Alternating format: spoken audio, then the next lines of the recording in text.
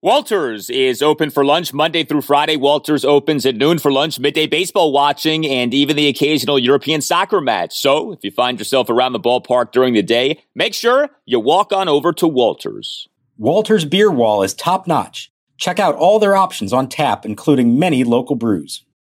We're driven by the search for better. But when it comes to hiring, the best way to search for a candidate isn't to search at all. Don't search, match with Indeed. Indeed is your matching and hiring platform with over 350 million global monthly visitors, according to Indeed data, and a matching engine that helps you find quality candidates fast. Leveraging over 140 million qualifications and preferences every day, Indeed's matching engine is constantly learning from your preferences.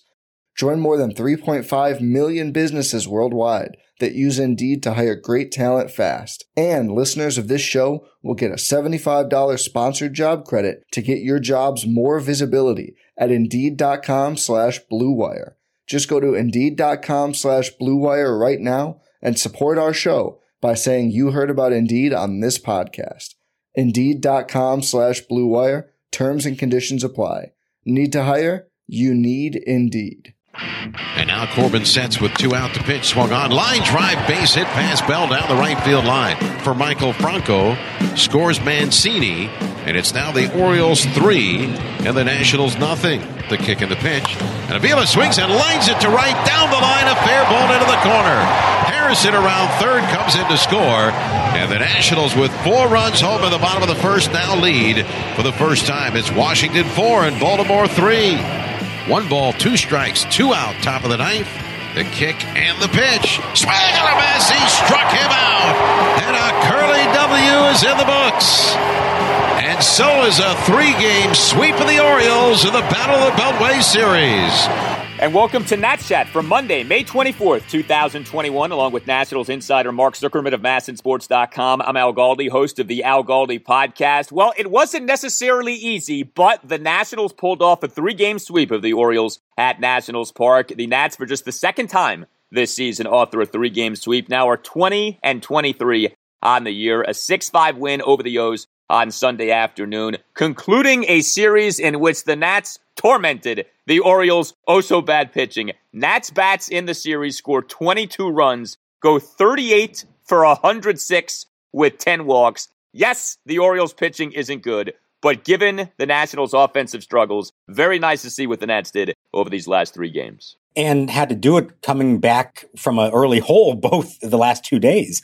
5-0 in the first inning on Saturday, 3-0 in the first inning on Sunday, and they already retook the lead by the end of the first, thanks to a nice rally against Matt Harvey. Now, you mentioned the record, 20-23. You know why this is significant? I do. Go ahead. Because this means that the Nationals cannot mathematically go 19-31 this year. So for the first time since 2018, they will not be 19-31. You can look at that as a good omen or a bad omen. I'm just glad we don't have to write about that this year because it's getting a little tired. Yeah, I think 19-31 is a very special thing that should kind of be left for the 2019 season, even though I know they did get to 19-31 in 2020. But yeah, let's try to rally from a different record this year. Or maybe not rally. Maybe just go ahead and, be good for an entire season for once. But yes, you're right. The Nats have clinched not having 19 wins over the first 50 games. And they did it on the anniversary of the day 2 years ago when they got swept in New York to fall to 19-31. So, I mean, is that right? Yes. Oh, there's some karmic something going on here. This was meant to be. Absolutely. What's also so funny, too, is the Nats at 20-23 still are last in the National League East, but are 2.5 games behind the first place New York Mets. This division could not be more there for the taking. This division is begging for someone to rise up and grab this thing by the shirt collar. It's incredible. This was supposed to be the best division in baseball, and instead you're looking at 4 sub-500 teams in the division. 3 of the 5 teams have negative run differentials. And that's the thing. For all of the complaining we've done about the Nats, and it's been justified, the Nats are so in this when it comes to winning the National League East. Last place more than a quarter of the way into the season, but just 2.5 games out of first place. And now this is important because this is not expected. There are 3 teams in the National League West, with the Giants joining the Dodgers and Padres, that are playing really well. And, long way to go. Let's see, especially as they're playing each other. But if you get both wild card teams out of the West, there's only one spot for the NL East, and you're going to have to win the division. So this has been a saving grace for the Nationals. It's way too early to talk about wild cards and things like that. But the way it's playing out, they may not have the fallback of the wild card this year. They may have to win the division. So there's a lot to get to with this game on Sunday. There was, yes, an incident involving Juan Soto. We'll get to the incident coming up momentarily. But yeah, the Nats authored a sweep here. So we can start with some positive vibes. Can we please do that? It's not been often we've been able to do that here on the Nats Chat podcast. And I don't know about you, Mark, but it is starting to feel like the two newcomers who'd been such disappointments for the Nationals are on track. Now, Kyle Schwarber's been on track for a few weeks now. That is true. But he ends up having another very good series in this 3-game sweep of the Orioles, including hitting a big-time 2-run homer in the win on Sunday afternoon. And Josh Bell, here we are now with Josh Bell, and he ends up in the series going 5 for 10 with a double and 4 singles, has himself another nice game in this game on Sunday, 2 for 4 with 2 singles and an RBI. And Josh Bell, rather quietly, has raised his OPS by 158 points over the last 10 games. I think we've been cautious and justifiably so with Bell of like, okay, he played well in this game or that game, but we're not going to declare victory just yet. He is getting better. The numbers bear that out, and maybe, just maybe, it's going to turn out all right with Schwarber and Bell. We're getting that point where you're starting to say, okay, I think this is legit what they're doing. Both of them. They've done it for a good 2 weeks solid. Both of them. And Schwarber's been going a little better than that for a while. Let me give you some numbers here on Schwarber that I think are really telling. And it caught me by surprise. I was not necessarily expecting this to be the case at this point. He is now for the season hitting .234. On base is .331. Slugging is .467. His career slash line prior to this season, .230, .336, .480. He is almost exactly in line with what he has been for his career. And I'm not sure that I thought that he had gotten to that point. And maybe it also tells you he's never been a high batting average guy, and the on base is solid in the 330s and, slugging under 500. But at this point, at least, he is doing like Mike Rizzo would say and performing like the back of his baseball card. Now, can he continue it? Keep it going? Let's see. And Josh Bell, we knew he was a streaky hitter. I mean, we've seen the real extremes here already. Just awful for a month and now really good for the last several weeks. And what I like is you're seeing it. It's not just a home run here or there. He's hitting line drives. He's hitting singles. He's going the other way sometimes. He's hitting fastballs. He's hitting off-speed pitches. All of it is coming together. And to me, it's a really good sign. You ride this as long as you can now with him because he's probably going to go through a slump again. That's just the way he is. He's been a streaky hitter. So you ride it now and hope that he and Schwarber together can now combine with Trey Turner and Juan Soto and give you a truly imposing 1 through 4, which they've been lacking all along. Yeah, I still want to see Josh Bell hit for more power. The recent offensive rise has had a lot to do with a bunch of singles, which are nice, but doubles and homers are better, and we know that Josh Bell is more than capable of hitting those, so you'd like to see some more of that. I think it's been noticeable with Bell. I know the Nats have preached this to a lot of different guys, but Bell's been very aggressive early in counts. It feels like a lot of first pitch hits, which is just fine. If that's the way you want to make a living, I don't think there's anything wrong with that. I did not like the base running boo-boo by Josh Bell in this game on Sunday. So he has a first pitch leadoff single. There you go. First pitch hit, bottom of the third. And then he inexplicably gets thrown out at third for the second out on a ground ball to the Orioles shortstop, Freddie Galvis. What Bell was doing in trying to advance to third on a ground ball in front of him, I have no idea. And that's like a cardinal sin in baseball. You don't make an out at third on a ground ball hit in front of you. And then for good measure, Bell spiked the Orioles third baseman, Maikel Franco. I mean, Josh Bell is not a small guy, so I can only imagine the pain that Franco was in. So that was kind of a rough moment. But yeah, it's been really nice to see Josh Bell do better. And with Schwarber, he has been hitting for power, right? Even when he was struggling, right? The walk-off homers, things of that nature. Hits himself another homer in this game on Sunday afternoon. Kyle Schwarber now, his last 17 games, his OPS has shot up by 126 points. And like you just said, the numbers now are kind of more or less in line with who Kyle Schwarber is, a 798 OPS on the season. It's funny. We've talked about how Davey Martinez doesn't have many options, like beyond Bell and Schwarber. It's like, well, if not them, then who? And the answer is, well, nobody. That's one of the problems with the roster. But maybe in a weird way that ends up serving Bell and Schwarber well, in that Davey's had no choice but to keep putting those guys out there and just let them figure it out. And it sure looks like they are in the process of figuring things out. Well, and what it allows them to do is not be constantly looking over their shoulder and thinking, oh, if I have another bad game, I'm going to get benched. And to take this in a totally different direction, I think you sometimes see that kind of thing with, say, a Carter Kieboom, a younger player who is maybe feeling the pressure a little bit more and doesn't have that kind of rope to know that he's going to be able to play every day. These guys have the full support of their manager they have all along, and maybe that does help them get through the tough times and know that, hey, just focus on getting hits, getting my swing right. This isn't my job security I'm worried about now. So, you can say that's either great managing, or you can say it's a reflection of the fact that they don't have any backup options there. But it's nice to see, and I imagine that they both have felt very comfortable here because of that. Are you interested in buying or selling your home? Support for Nats Chat comes from Rachel Levy of Compass Real Estate. By focusing on the personal parts of the real estate process and using technology to simplify the rest, Rachel seamlessly guides her clients through their experience. Rachel uses her deep local knowledge and exceptional customer service to advocate for her clients all across D.C., Maryland, and Virginia. To learn more, follow her on Instagram at RealEstateRachel. Another guy who really stood out, and he stands out again on Sunday, is Josh Harrison, who ends up being the Nationals' number 6 batter at all 3 games. As we noted in the previous installment of the podcast, started in center field in Game 2 of this series, is back to starting at second base on Sunday. 2 for 4 with a double and a single. 2-out double in the Nationals' 4-run first, 1-out first pitch single, and the Nats' 1-run fifth. And how about the defensive gem authored by Harrison? That leaping catch with his left arm outstretched above his head to rob Trey Mancini of a leadoff hit for the first out in the top of the 5th inning. It feels like wherever you put Harrison, whatever you ask him to do, he does it. He does it with a smile on his face. He does it with a little bit of swagger, and he does it well. And there he was again on Sunday, getting the job done.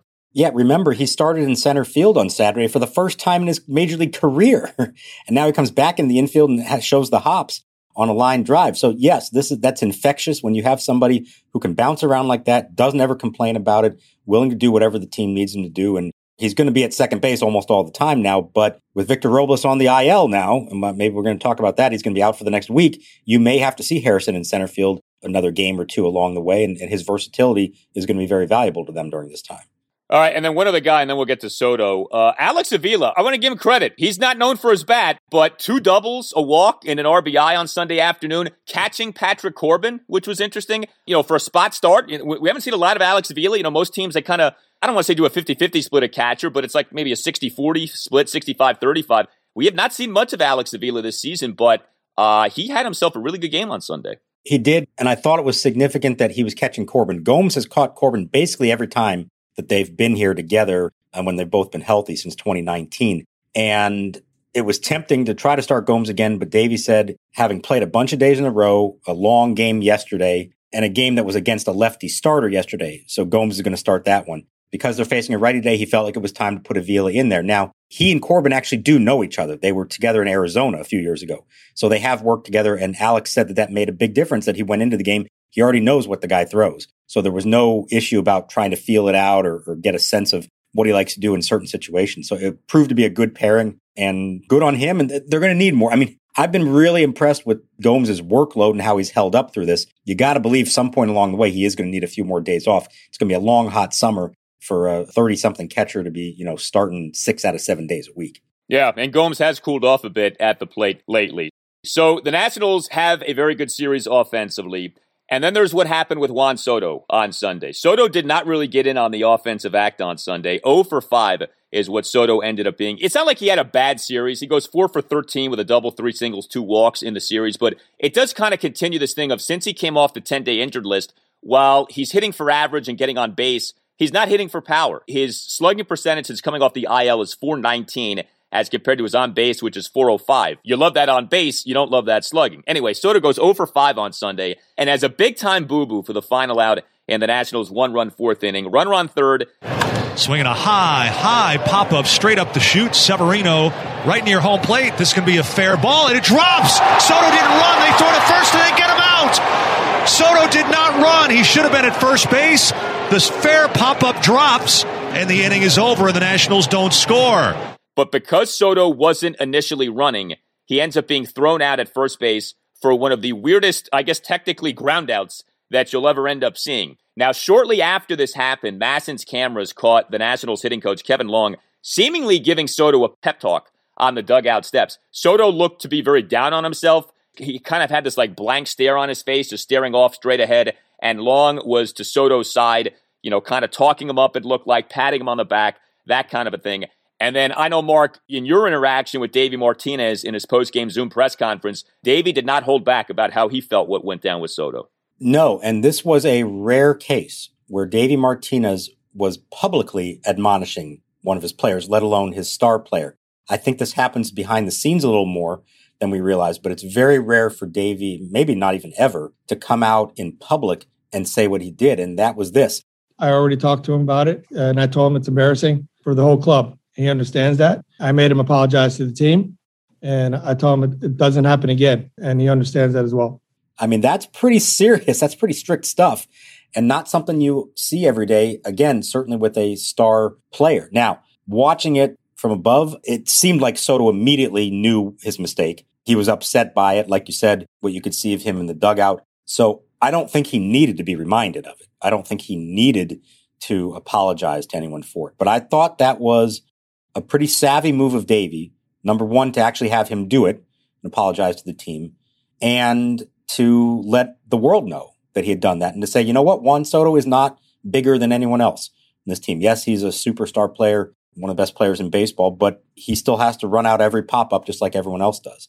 And so you can't help but think back to times when Bryce Harper, when maybe something like this would happen and how it was handled then. The inability to run 90 feet. I think Davey did a nice job of nipping this one in the bud right away. I don't think there's going to be an issue anymore. I think Juan Soto learned his lesson, and he is the type who will not make that mistake again.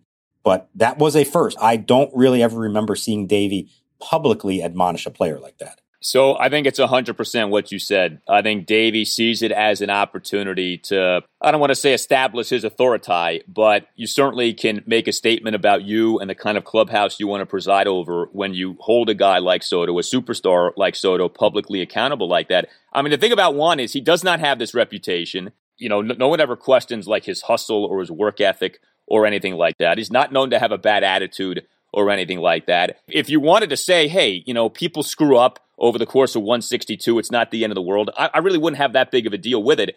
But I think it's instructive that Davey did make an issue of it, just to kind of say, hey, you know, this is my team and you're going to play the game a certain way. I wonder if Davey, this to me is maybe a function of Davey now having some contractual stability. And like, he knows he's the guy. You know, this is his team. There's no more of this stuff of, you know, year to year and, you know, some of these coaches aren't guys he wants here, et cetera. Like, no, Davey is the guy.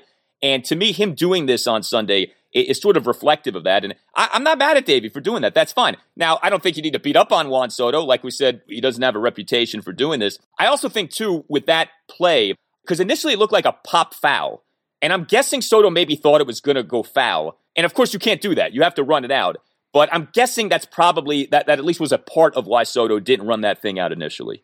Yeah, 100%. He hit the ball straight up in the air, and Severino started back on it in foul territory, and Juan kind of puts his head down like, oh, well, you know, he's going to catch it and I'm going to be out. And then the ball came back, and Severino misplayed and all that. So I agree. It was a weird play. This was not a, you know, the routine pop-up to short, and the guy just decides to, like, jog a little bit down the line and then peel off before the catch is even made. No, it was a very unusual play that you may never see happen again, but it's a good reminder. Always run it out. You never know what might happen. And I do think it was handled well. And I think it probably resonates within the clubhouse. I think, especially the veteran players, I think they appreciate that kind of thing, that nobody's throwing Soto under the bus or anything like that. And I'm sure after it's over, his teammates are going up to him and patting him on the back and saying, hey, you're going to be fine. Everything's okay. Like, there's not a Juan Soto problem in the clubhouse.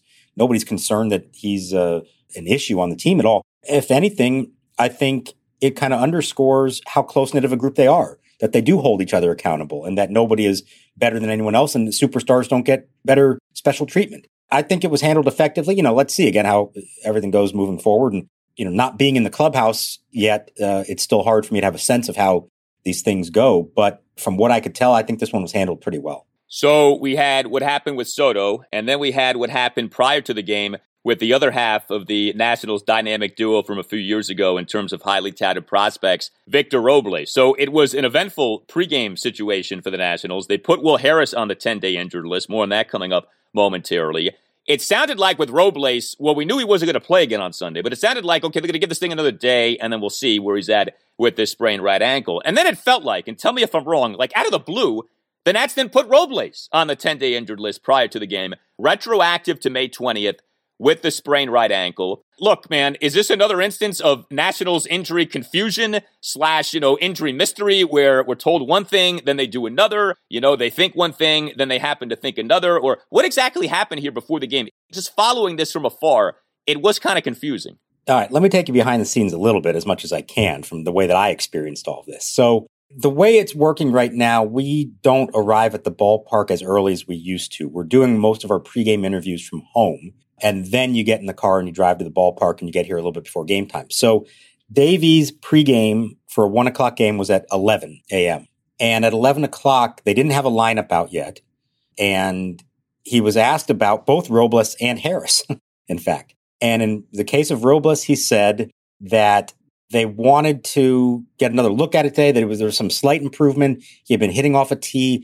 And the feeling was, you know what? They're off on Monday, and then maybe he'll be good by Tuesday. And that's reason to wait it out. They've gone for 4 days now. What's the harm in another one, especially because of the off day? And in Will Harris's case, he was asked about him, and he sort of started talking about him almost in the past tense, as though he already knew he was on the injured list, even though they had not announced it yet. So I think that move had already been determined, and they weren't announcing it until Kyle McGowan made it here from Rochester. So we do the pregame stuff. I get in my car and I'm driving to the ballpark and I'm sitting in traffic, and all of a sudden the announcement comes out. They put Robles on the aisle. Well, the Harris announcement came early on in my drive. The Robles announcement came later at the end. And here's the bizarre thing. There was no corresponding move for Robles. They didn't replace him with anybody. Okay. So what's going on here? Okay. Here's what's going on. They do not have any other outfielders on their 40-man roster. There's nobody at AAA who's already on the 40-man roster as an outfielder. So I think they felt like, let's try to hold on and maybe we can get by without this. It must have reached a point pregame as they did some tests on Robles that they figured he's not going to be ready. This isn't worth it. And by making the move today, you can backdate it 3 days. So now he goes on the IL officially on Thursday, which means the 10 days will be up 1 week from today. That's the shortest amount of time possible. If they had waited any longer, they couldn't have backdated it that far. So I think all of that comes into play here. And they figured, you know what? We've been playing a man down anyways. Let's just wait to replace him. I think by Tuesday they will, but there just wasn't enough time to make the transactions and get somebody else here. I would imagine by Tuesday they will clear a spot on the 40-man roster and call someone else up. So did they misplay this? Because we've seen them do this before, where they don't put a guy on the DL/IL, and then it ends up costing them because they play a man down for a while. And now in this case, you could say they played a man down in terms of the roster spot because they had no corresponding roster move to make on this day. Is it fair to say they misplayed this, or is that too harsh? Well, it didn't cost them at all. There wasn't a point at this weekend, I don't feel like, where the lack of Robles, by being a man down, that it made a difference. I suppose that might have played a slight role in letting Patrick Corbin hit for himself with the bases loaded in the 5th inning. But he still had 3 or 4 options on the bench. So I don't think that was really what was behind that. So I think they got away with it. I'll say that. Here's what bugged me about the way they handled this situation, because I remember from Wednesday night when he got hurt, and Davies said that he was going for x-rays. And I was surprised that it was x-rays. And I said, do you feel like you might need an MRI, which is what you would do for a sprain or ligament damage or God knows whatever else? And he basically said, like, no, we think he's okay for that. It's just an x-ray to check for a fracture. Well, he clearly wasn't. I mean, that was a bad injury. It looked bad. And in my mind, I'm thinking he's not playing for several days. And so the fact that they waited this long to then finally get the MRI to confirm the sprain that we all knew he had all along, I thought was odd. If they had waited any longer than a day, then that is a botched job on their part, because now they're losing days where they can get him back. I don't think it cost them that dearly. Like I said, it's not like there's somebody waiting at Rochester to take that spot that would have made a huge difference for them. So I think they got away with it, but I don't understand why they didn't just give him an MRI right away, diagnose the sprain, and then say, okay, let's make the move then. Yeah, I mean, I guess I would say this. It didn't cost them. To me, that doesn't mean that it couldn't have cost them. I remember they did this with Ryan Zimmerman, I want to say a few years ago with the foot, where like they refused to put him on the IL, the DL, whatever it was called at the time. And then eventually they do. And you're just like, why don't you just do this from the get-go here instead of, waiting and waiting and waiting, and you end up costing yourself as time goes on. Hey, Nat Chat listeners, Tim Shover's here to tell you about Sunday Scaries CBD gummies. If you've been listening to this podcast, and you know for well over a month, I've been telling you every single day about this. And let me tell you, it has helped me with sleep so much. Due to this podcast schedule, my sleep hours are a little unusual to say the least, but Sunday Scaries has saved the day for me in 2021. If you want some yourself, go to the website, sundayscaries.com. They got plenty of options for you. Check out their products. They have gummies, oil, candy, bath bombs, so much more. Check it out. And Nats Chat Podcast has you covered as well for your first order. When you go to checkout, type in the promo code NatsChat. Again, the promo code NatsChat to save 25% off your first order. So again, go to sundayscaries.com, check it out, look what you want. When you go to checkout, type in the promo code NatsChat to save 25% off your first order, and it'll be on your way, and you'll sleep better than you have in years. We're driven by the search for better. But when it comes to hiring, the best way to search for a candidate isn't to search at all. Don't search, match with Indeed. Indeed is your matching and hiring platform with over 350 million global monthly visitors, according to Indeed data, and a matching engine that helps you find quality candidates fast. Leveraging over 140 million qualifications and preferences every day, Indeed's matching engine is constantly learning from your preferences. Join more than 3.5 million businesses worldwide that use Indeed to hire great talent fast. And listeners of this show will get a $75 sponsored job credit to get your jobs more visibility at Indeed.com/Blue Wire. Just go to Indeed.com/Blue Wire right now and support our show by saying you heard about Indeed on this podcast. Indeed.com/Blue Wire. Terms and conditions apply. Need to hire? You need Indeed. Purchase new wiper blades from O'Reilly Auto Parts today and we'll install them for free. See better and drive safer with O'Reilly Auto Parts. O'Reilly Auto Parts. Corbin sets, kicks in the 3-0. Swinging a ground ball, chopped left side and threw it to left field, a base hit. Schwarber comes in to get it. Rounding third is Galvis. He'll come in to score. Mancini will turn and stop at second. 4 consecutive base hits for the Orioles. Patrick Corbin. This to me was by far the biggest negative on Sunday. And, you could argue maybe in the series. Patrick Corbin is not well. And we're at a point in the season now where I think we need to stop talking about, well, maybe he's finding himself and maybe he's rounding into form. No, he's having a bad season again. His ERA now is 6.13 over 9 starts. His whip is 155. He's facing a tanking Orioles team on Sunday. A tanking Orioles team on Sunday, by the way, that did not start its best player in Cedric Mullins. So this was a JV lineup that was even more JV than normal. And Corbin still had problems. 4 runs in 5 2/3 innings. He gave up 11 hits, 2 doubles and 9 singles, issued 2 walks, had just 3 strikeouts. I know some of the hits were kind of those, BABIP variant to the batted ball kind of hits, but they weren't all like that. And he gave up 11 hits. So, you can only write off so much of that to, variant to the batted ball type stuff. Corbin didn't have a single clean inning in the game. He gives up 3 runs in the top of the first. This was almost like a near repeat of exactly what went down on Saturday. And he just, to me, never looked well. And he hasn't looked well for so much of this season. And it's frustrating because it was just a couple of starts ago, the 5-1 win over the Phillies at Nats Park on May 13th, in which Corbin looked so good. 1 run in 7 innings, 9 strikeouts. You feel like, okay, he's arrived. But since then, 6-3 loss at the Cubs last Tuesday night, 3 runs in 5 innings. And now this performance on Sunday, again, against a bad team in the Orioles that wasn't even starting its best player in Cedric Mullins. I'm down on Corbin. And, we can search for little positives here and there, but this is a second consecutive bad season to me that he's in the midst of. Well, here is the thing.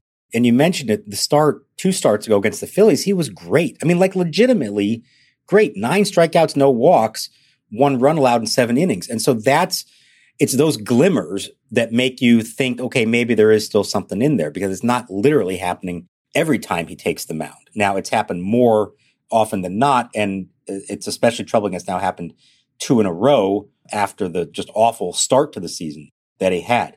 Here's what stands out to me about what's going on with him. He just does not miss bats enough. And he's a guy who, when he was at his best in 2019, he's a strikeout pitcher. When he is locating his fastball and then using his slider to put away hitters, he's not a ground ball guy. He's not getting outs with weak contact. He's getting outs by getting swings and misses or even getting called third strikes. And he was just not doing that in this game. And so that to me is the larger concern here. And it's not a question of velocity. He was throwing the ball hard. It's, I think, a question of location and of just like we said all along, he's a 2-pitch guy.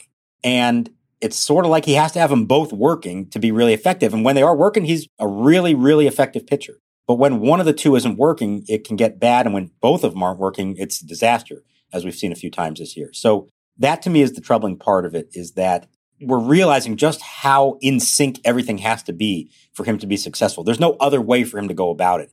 And when he doesn't have it, he doesn't have it. And that's a problem in the long term. The other thing with Corbin's outing was him batting in that bottom of the 5th inning. And this is one of those decisions. I get where Davey was coming from and that the bullpen has been taxed, but this looks really bad, especially in hindsight now. Davey allows Corbin to bat with the bases loaded, 2 outs, and the Nats leading 6-5 in the bottom of the 5th. Corbin flies out to end the inning, and then Corbin ends up being pulled from the game after facing 3 batters in the top of the 6th inning. Like I said, I understand where Davey was coming from with his bullpen, but Corbin had not looked good. I mean, realistically, what was Corbin going to give you? 1 more inning, maybe? Okay, and the way he had pitched, I mean, how could you have been certain of that? That was a bad job by Davey. He 100% should have pinch hit for Corbin. So here, I think, is the most interesting thing about this game. It was the dilemma that the manager faced on multiple occasions, which is, am I going for broke to try to win this game? Or am I saying I need to hold back for the betterment of the long haul here, not to burn guys up?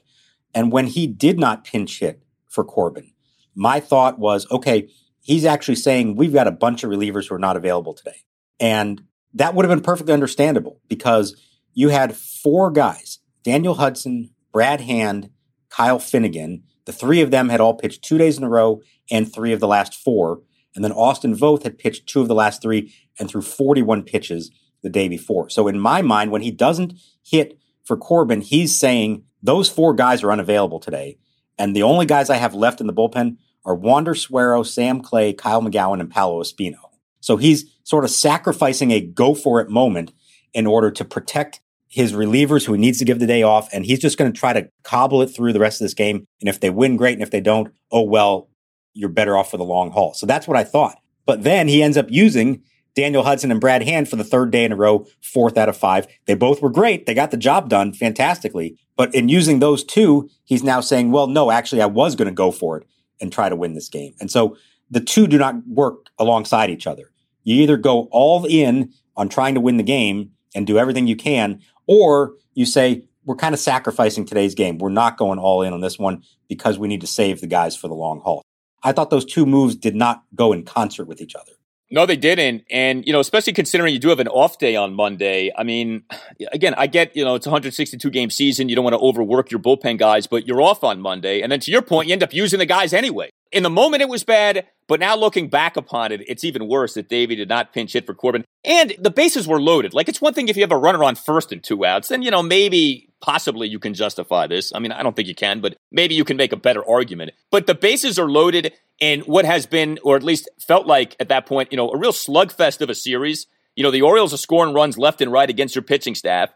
You want as many tack-on runs as you can get, and the Nats obviously did not get that there in that inning with Davey not pinch hitting for Patrick Corbin. So that does bring us to the Nationals bullpen, and the bullpen again gives up a run in the game. Nats relievers in the series combined to allow 6 runs in 12 innings. This to me is not getting enough attention. The bullpen's coming back down to earth, although Daniel Hudson remains in another universe with the way he's performing. He ends up pitching in all 3 games in the series, is lights out in all 3 games in the series. On Sunday, pitching for a 3rd straight day and a 4th time in 5 days, gives a perfect top of the 8th that begins with strikeouts of Cedric Mullins, who is pinch hitting, and Ryan Mountcastle. So another excellent job by Hudson. Then Brad Hand comes on in the 9th inning, and he does get the job done. A scoreless top of the 9th for a 2nd consecutive game. Now, it wasn't perfect like it was on Saturday. You did have kind of an interesting strategic decision in intentionally walking Trey Mancini, so you intentionally walked potentially the tying run there. But Hand does get the job done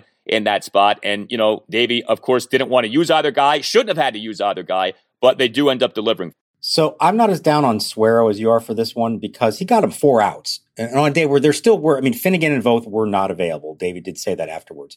So he tried to get Corbin through the 6th. He didn't. He goes to Suero, gets out of that inning, gives him another inning, and, it was a double, a wild pitch, and a ground out. I'm not going to kill him for that. In the bigger picture, to get 4 outs, to me, was important there. Daniel Hudson, like you said, is otherworldly right now. Pitching for the third straight day, the fourth out of 5 days, he blew a 99-mile-an-hour fastball on the black past Ryan Mountcastle for one of the 2 strikeouts.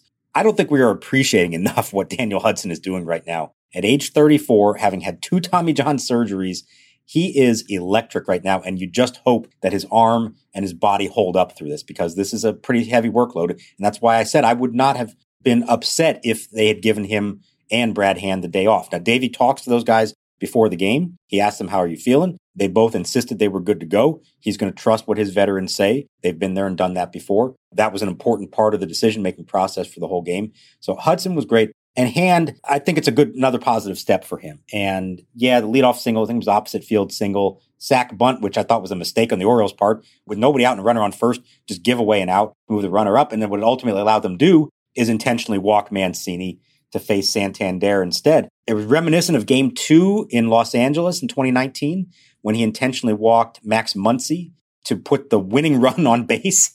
And then Hudson struck out, was at Seager, I think, on an epic at bat, like 13 pitches. He finally threw him a slider to get him out. Well, in this case, Hand went right after Santander. And I thought it was interesting. Jim Hickey went out for a mound conference right before that. And it was to go over the game plan for Santander, which was fastballs up. Now, they've been telling Hand in general, try to get it down. He's been getting beaten on fastballs up in the zone, but they knew that was the hole in Santander's swing. So Hand went right after him, up, fastballs, 94, struck him out to win the game. So I think that was an important game for Brad Hand to pitch 3 in a row, to look sharp, to be able to show he can get swings and misses up in the zone like that. I think that was a pretty big confidence booster for him.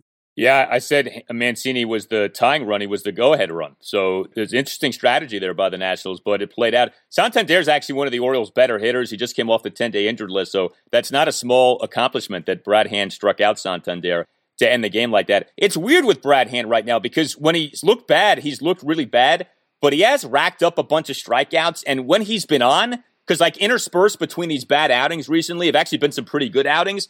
So you're not really sure how to feel with Brad Hand. It's like this Jekyll and Hyde stretch that he's in the midst of when he's off, he's really off. But when he's on, he looks like Brad Hand. He looks like the Nationals, if not best reliever, then second best reliever. Yeah, and I think that's why there is still reason to be encouraged by it, because this isn't a complete, meltdown situation. This isn't a Trevor Rosenthal situation or anything like that. And he was so good for the first month of the year. So I think something was going on for that little stretch there. Maybe the mechanics were off. They talked about shortening his leg kick a little bit, help him get on top of the ball a little bit better. I think whatever this is, it's a small thing that they're figuring out. And, good for him. The way things had been going and the way things went Friday in the opener when it got a little dicey, he came back the next 2 days and got the saves. And, they're going to need him for the long haul, obviously. And if this all works out in the end, Hudson and Hand could prove to be a pretty dynamic 8-9 combo for them. Yeah, and they're going to need him especially with this Will Harris situation. I mean, I think it's easy to forget when the Nationals signed Will Harris a couple of off seasons ago, the idea was for Will Harris to be a part of, the varsity bullpen, the A bullpen. Will Harris had been a very consistent reliever for the Astros for years, and it just has not played out well over these first few seasons here with the Nationals, especially so far this year. He wasn't bad last year. He was kind of middle of the pack, but here we are now with Will Harris. So he has another bad outing in the 12-9 Nationals win over the Orioles on Saturday. That outing left Will Harris as having allowed 6 runs in 6 innings over 8 games this season. And sure enough, the Nats on Sunday put Harris back on the 10-day injured list with right hand inflammation for the second time this season. And, we dealt with this thing with Harris right back in March where he felt numbness in his fingers while throwing in a B game. Initially, we're told that Harris has been diagnosed with a blood clot in his right arm. Then it comes out that he does not have a blood clot in the right arm, does not have to have the more serious thoracic outlet syndrome surgery. You say, okay, well, that's good news. But he's never looked right, seemingly has never felt right. And here he is now back on the 10-day IL with this right hand inflammation, which is kind of a weird thing, right? You don't hear about that often. Hasn't looked well. And I don't know, it doesn't feel like there's any real sense of when he might be back. And if he does come back, what he'll look like when he's back. Yeah, I don't think they're going to put him back out there until they finally figured out what this is that's causing his hand to swell up. And it did swell up after the game on Saturday. He has said some days it's fine, some days it's not. It's weird. You look at his game-by-game results, it's been literally every other one. He'll be perfect. He won't put a runner on base one time, and the next time up, he gives up a run. So there's something going on there that's not allowing him to sustain anything here. But They're sending him to another specialist. They're all mystified by what's going on, but I think they've finally realized we can't put him out there just for his own sake. It's not even just about the team, but for his own sake, because you hope that there isn't anything seriously wrong with him that could, cause a major medical issue. So they want to get this figured out. And my guess is, unfortunately, we may not see him for a while because they're not going to want to let him pitch again until they have some sense of what's going on with his hand. Hey everyone, Al Galdi here to tell you about FanDuel. So we've all had that dream, right? Tie game, bottom of the ninth, bases loaded. Well, on FanDuel Sportsbook, you get more than one shot to swing for the fences because FanDuel is letting you place your first bet risk-free. That's right. New users get up to $1,000 back in site credit if your first bet doesn't win, and it only gets better from there. Once you have an account, you'll have access to same-game parlay insurance all season long. That's up to $25 back in site credit each day if your same-game parlay bet falls one leg short. This way you can combine multiple baseball bets for an even bigger win. As for baseball games on Monday, Orioles at the Minnesota Twins Monday night at 7:40. A battle of 17 and 29 teams, yes, but the Orioles are starting their ace, John Means, certainly look like the play for that game. There's a reason that FanDuel Sportsbook is America's #1 sportsbook. The app is simple to use. They've got great odds on all different betting markets, unique fun bet types like same-game parlay and always-on promotions to let you get more action out of every game day. And when you win, FanDuel will pay you your winnings in as little as 24 hours. Just download the FanDuel Sportsbook app and sign up with promo code CHAT to get in on the action. That's FanDuel Sportsbook, promo code CHAT. 21 plus and present in Colorado, Iowa, Illinois, Indiana, Michigan, New Jersey, Pennsylvania, Tennessee, or West Virginia. First on my real money wager, only for risk-free bet. Refund issued as non-withdrawable site. Credit that expires in 7 days. Restrictions apply. See terms at sportsbook.fanduel.com. Gambling problem? Call 1-800-522-4700 in Colorado. 1-800-BETS-OFF in Iowa. 1-800-9-WITH in Indiana. 1-800-270-7117 for confidential help in Michigan. 1-800-GAMBLER. New Jersey, Pennsylvania, Illinois, Virginia. Tennessee, 1-800-889-9789, or in West Virginia, visit www.1800gambler.net. So, the Nationals have an off day on Monday, first one in a while. Then comes the continuation of the 9-game homestand, 3-game series against the Cincinnati Reds, Tuesday night through Thursday night, then a 3-game series against the Milwaukee Brewers, Friday night through Sunday afternoon. This is a homestand against a bunch of sub-500 teams, so this is the kind of homestand on which you can get fat and happy. The Nats have done a good job so far, right, going 3-0, beginning things with the 3-game sweep. I didn't see the Nats announce the probables, but I would think, Scherzer, Ross, Strasburg for this 3-game series against the Reds? Scherzer versus Tyler, is it Mahle on Tuesday, Joe Ross versus Jeff Hoffman on Wednesday, and Steven Strasburg versus Sonny Gray. It's a good matchup on Thursday. Okay, so you're starting in theory 2 of your best 3 starting pitchers, certainly your best one in Max Scherzer, and Strasburg looked pretty good in his first game off the IL. We'll see how he looks on Thursday night, but this could end up being the kind of homestand that, I don't want to say turns around the national season because that's a little dramatic, but really gets them into a better place from a one-loss record standpoint. Eddie Jordan, when he was a Wizards coach, had a great phrase years ago, you got to harvest your nuts. This is the kind of homestand on which you need to harvest your nuts. Facing a bunch of bad teams, you got fans back in the ballpark with good atmospheres at Nats Park over the weekend. Would love to see the Nats go 6-3, maybe even 7-2 over these 9 games. Really put them in a favorable spot. Heading into a road trip that's going to include 2 big series to begin things, a 4-game set at the Braves, a 3-game series at the Phillies. I was thinking about this earlier, and we talked about, the 19-31 start a couple of years ago. Well, they got going, and they did it really by beating up on some bad teams. A lot of wins over the Marlins. Remember, they beat the Tigers up. I think they played the Royals that season. And well into the summer, there was still a little bit of a narrative about them. They're winning games, but they're not beating anybody good. And then it really wasn't until August when they went into Chicago and swept the Cubs in a pretty momentous series that you first thought to yourself, okay, they actually have something going here. They can beat anybody. And so I almost wonder if you could kind of look at this the same way right now. Yeah, they're maybe beating up on some rebuilding teams, some bad teams, but that's okay. You got to start somewhere.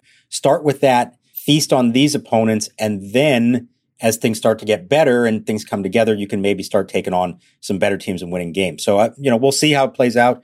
The Reds are better than the Orioles. I don't think it's a gimme, but I think it's, a series that certainly you go in and say, go win 2 out of 3. And one other note about it is, of course, that Sean Doolittle will be making his return to Nationals Park. He's now with the Reds. He's doing all right for them in kind of a sort of setup role, occasional closing role for them. He talked to reporters before Sunday's game. He's really excited to come back and is looking forward to seeing everyone probably going to get a really nice ovation from the crowd whenever he comes into a game on Tuesday or Wednesday. Your son Brian's team is better than the Orioles. So, yeah. The Reds are better than the Orioles. But, what I think was good, too, about the Nats right now is, and look, there's still a lot with the team that is concerning. I mean, we just talked about Patrick Corbin. I think that's a real issue. But to see Schwarber getting going, to see Josh Bell doing well, to see Daniel Hudson having the season he's having, hopefully Brad Hand has been stabilized. Strasburg just came back. You got to get Juan Soto hitting for some more power. But there are things to sort of latch onto right now with the Nats that make you say, all right, it's been a weird first quarter of the season. There's no guarantee things get appreciably better. But if you believe that things are going to get significantly better, you're not nuts to think that way. There are some good positive vibes here lately with the Nats. Yeah, this isn't a lost cause. No. And they have some good things. They just kind of have to put it all together now. They're flawed. They're not going to be a perfect team. It's not suddenly going to turn into a juggernaut or anything like that.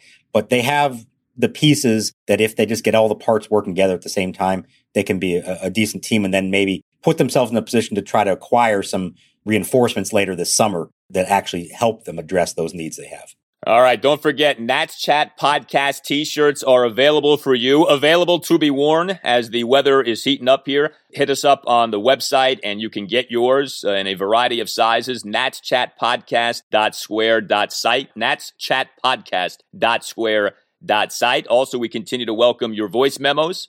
You can email us your takes on the Nationals, your questions about the Nationals. Just use your smartphone, record yourself asking a question, making a comment, and then email that to us, natschatpodcast@gmail.com. You can also email us directly, questions, comments about the team, about the podcast.